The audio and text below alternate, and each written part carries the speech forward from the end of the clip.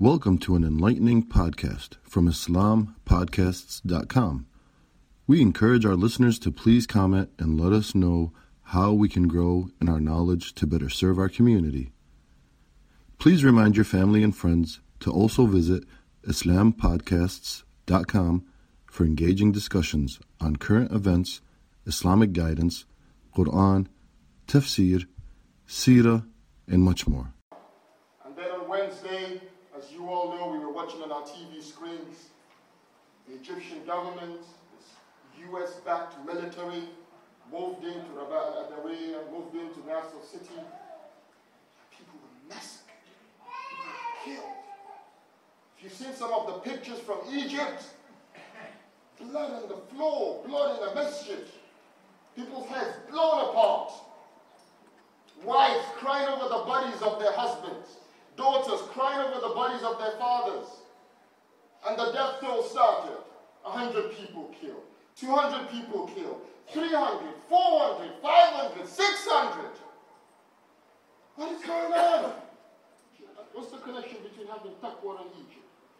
Is to see the issue in Egypt and to react as a Muslim. To react as a Muslim. The Prophet ﷺ was doing tawaf around the Kaaba. And he looked to the Kaaba. This is a hadith related by Ibn Majah. And the Prophet ﷺ, he looked to the Kaaba and he said, "How sweet, good are you, the Kaaba, and how sweet is your scent. How great are you and how great is your sanctity. By the one who the soul of Muhammad is in his hands, the sanctity of a believer is greater with Allah than your sanctity." That the worth of one believer, the blood of one Muslim, is worth more to Allah subhanahu wa ta'ala than the whole of the Kaaba, which we turn to when we're going to pray. The Kaaba, when people get to the Kaaba, you see them crying, they're emotional. Somewhere they've seen on TV, they've seen in pictures, they finally got there for Hajj. They feel this amazing awe of Allah subhanahu wa ta'ala. But this Kaaba is worth less to Allah than the blood of one Muslim. So the first point about Egypt is it is clear, something you and I already know, but I'm just going to state it again. Haram to accept, to sanction, to support the killing of a Muslim. This general, this Abdel Fattah al-Sisi, this American-backed general, what's the problem in Egypt? The problem is that nothing has changed since the time of Rabaa. That's the real issue. America had a system in place. Mubarak, they supported him for years, for decades. When they saw the people rising against him, they had an internal coup. And they put another military general in charge. And then they said, we have a new process, democracy. And Muslims ran for elections and this and this and this. But the system, the pillars of the house, the system in Egypt never changed in these 2.5 years. And when they saw that Mohammed Morsi could not deliver, could not look after US interests the way they would want, and the generals are back.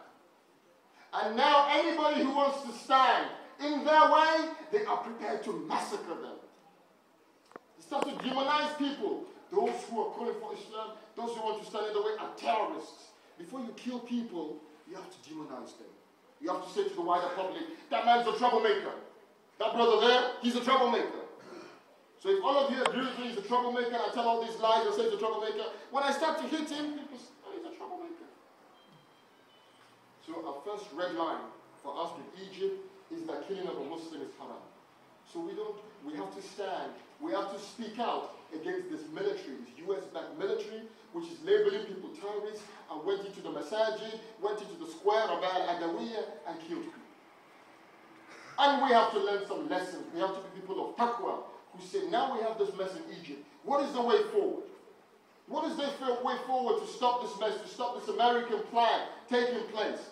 It has to be that we look to the Quran and the Sunnah of the Prophet ﷺ to tell us what we can accept, what is the road we should go, and to tell us what we must not support. Inshallah, tomorrow there's a demonstration outside the Egyptian embassy. Inshallah, myself, I will be there. I'll encourage you to be there.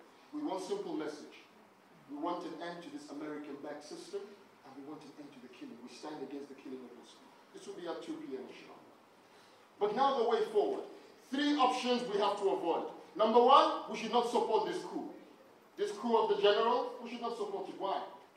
This is the US-backed coup.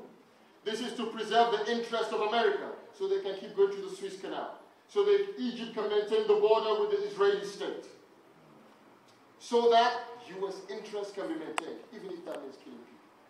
This is not in the interest of Islam. This is not what the Sharia is. Number 2, some of our brothers say they should bring back Dr. Morsi as the president over this system. This system does not implement the Sharia.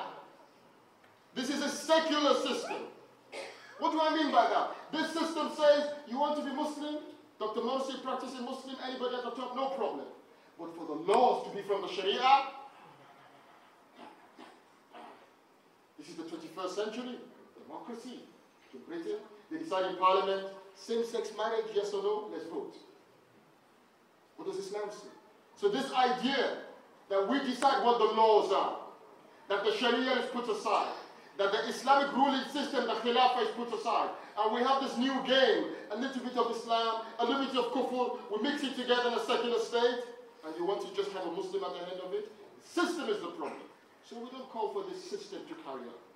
Number 3, we don't want what happened in Algeria. That now that people are being killed, some Muslim says, you know the answer, brothers? We're going to take up arms, and we're going to face the military, and we're going to go on the street, and we're going to fight back. Allah subhanahu wa ta'ala makes it very clear. The Prophet sallallahu alayhi wa sallam makes it clear. Shedding the blood of a Muslim is haram, is haram, is haram. When Muslims start to fight each other, it is only the enemies of Islam and Muslims who benefit. So yes, there is a problem, but the solution is not this third option to take up arms. We say to our brothers, we should not support this and they should not do that. The Prophet sallallahu alayhi wa sallam showed us how to change the society. In Medina, the people were non-Muslims. They didn't believe this in Islam. He said, Mus'ab ibn Umayr, to call them to Islam, to explain what Islam is. Our job in Egypt today is to say, look, this system of the generals will fail. It will fail. It does not have answers for the economic, social, political problem. It is trying to put Islam aside, and people will never accept that. We should call for Islam and Islam alone, not Islam and secularism. The Islamic system is the Khilafah. We should argue for this. Call people to this, remind them of this, explain this to them. Because right now they are being brainwashed. So that the road will grow. More and more people will say, we believe in Islam. We want to be buried as Muslims. We want the Islamic system because we understand it. What we have not done, me and you, what we have not done, is to explain this to our brothers and sisters. So we explain Islam as it is. And people call for it as it is. We're not ashamed about it. And we say the future for Egypt and the whole of the Muslim world is to return to the Islamic Khilafah system, which implements the laws from the Quran and Sunnah. We ask Allah subhanahu wa ta'ala to help us to be the agents for change, to be those in our ummah who work within our families, within our homes, within our communities, within our ummah, that we live by Islam in every situation that we face. This is what it means to happen. We ask Allah subhanahu wa ta'ala to accept our Ramadan. We ask Allah subhanahu wa ta'ala to accept our qiyam, our siyam, our tilawah of the Quran, our salatul tarawih. We ask Allah subhanahu wa ta'ala that now we go forward.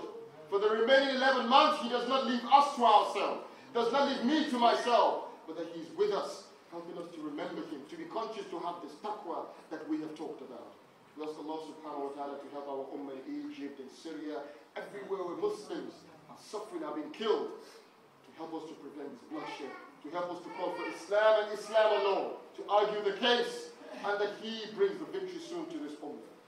Never ever forget, no matter how dark it is, never ever forget what Allah subhanahu wa ta'ala says. Allah subhanahu wa ta'ala reminds us in Surah Al-Yusuf, وَاللَّهُ غَالِبُ عَلَىٰ أَمْرِهِ وَلَكِنَّ أَكْثَرَ النَّاسِ لَا يَعْلَمُونَ. That Allah has power over His affairs. Who can bring victory?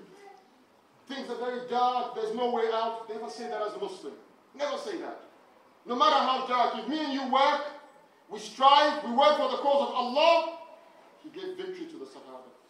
He gave victory to the people against the Crusaders. He gave victory to Salahuddin. And inshallah, we ask Allah to give us victory to this ummah, inshallah. إن الله وملائكته يصلون على النبي يا أيها الذين آمنوا صلوا عليه وسلموا تسليما اللهم صل على محمد وعلى آل محمد كما صليت على إبراهيم إنك حميد مجيد اللهم بارك على محمد وعلى آل محمد كما باركت على إبراهيم إنك حميد مجيد ربنا آتنا في الدنيا حسنة وفي الآخرة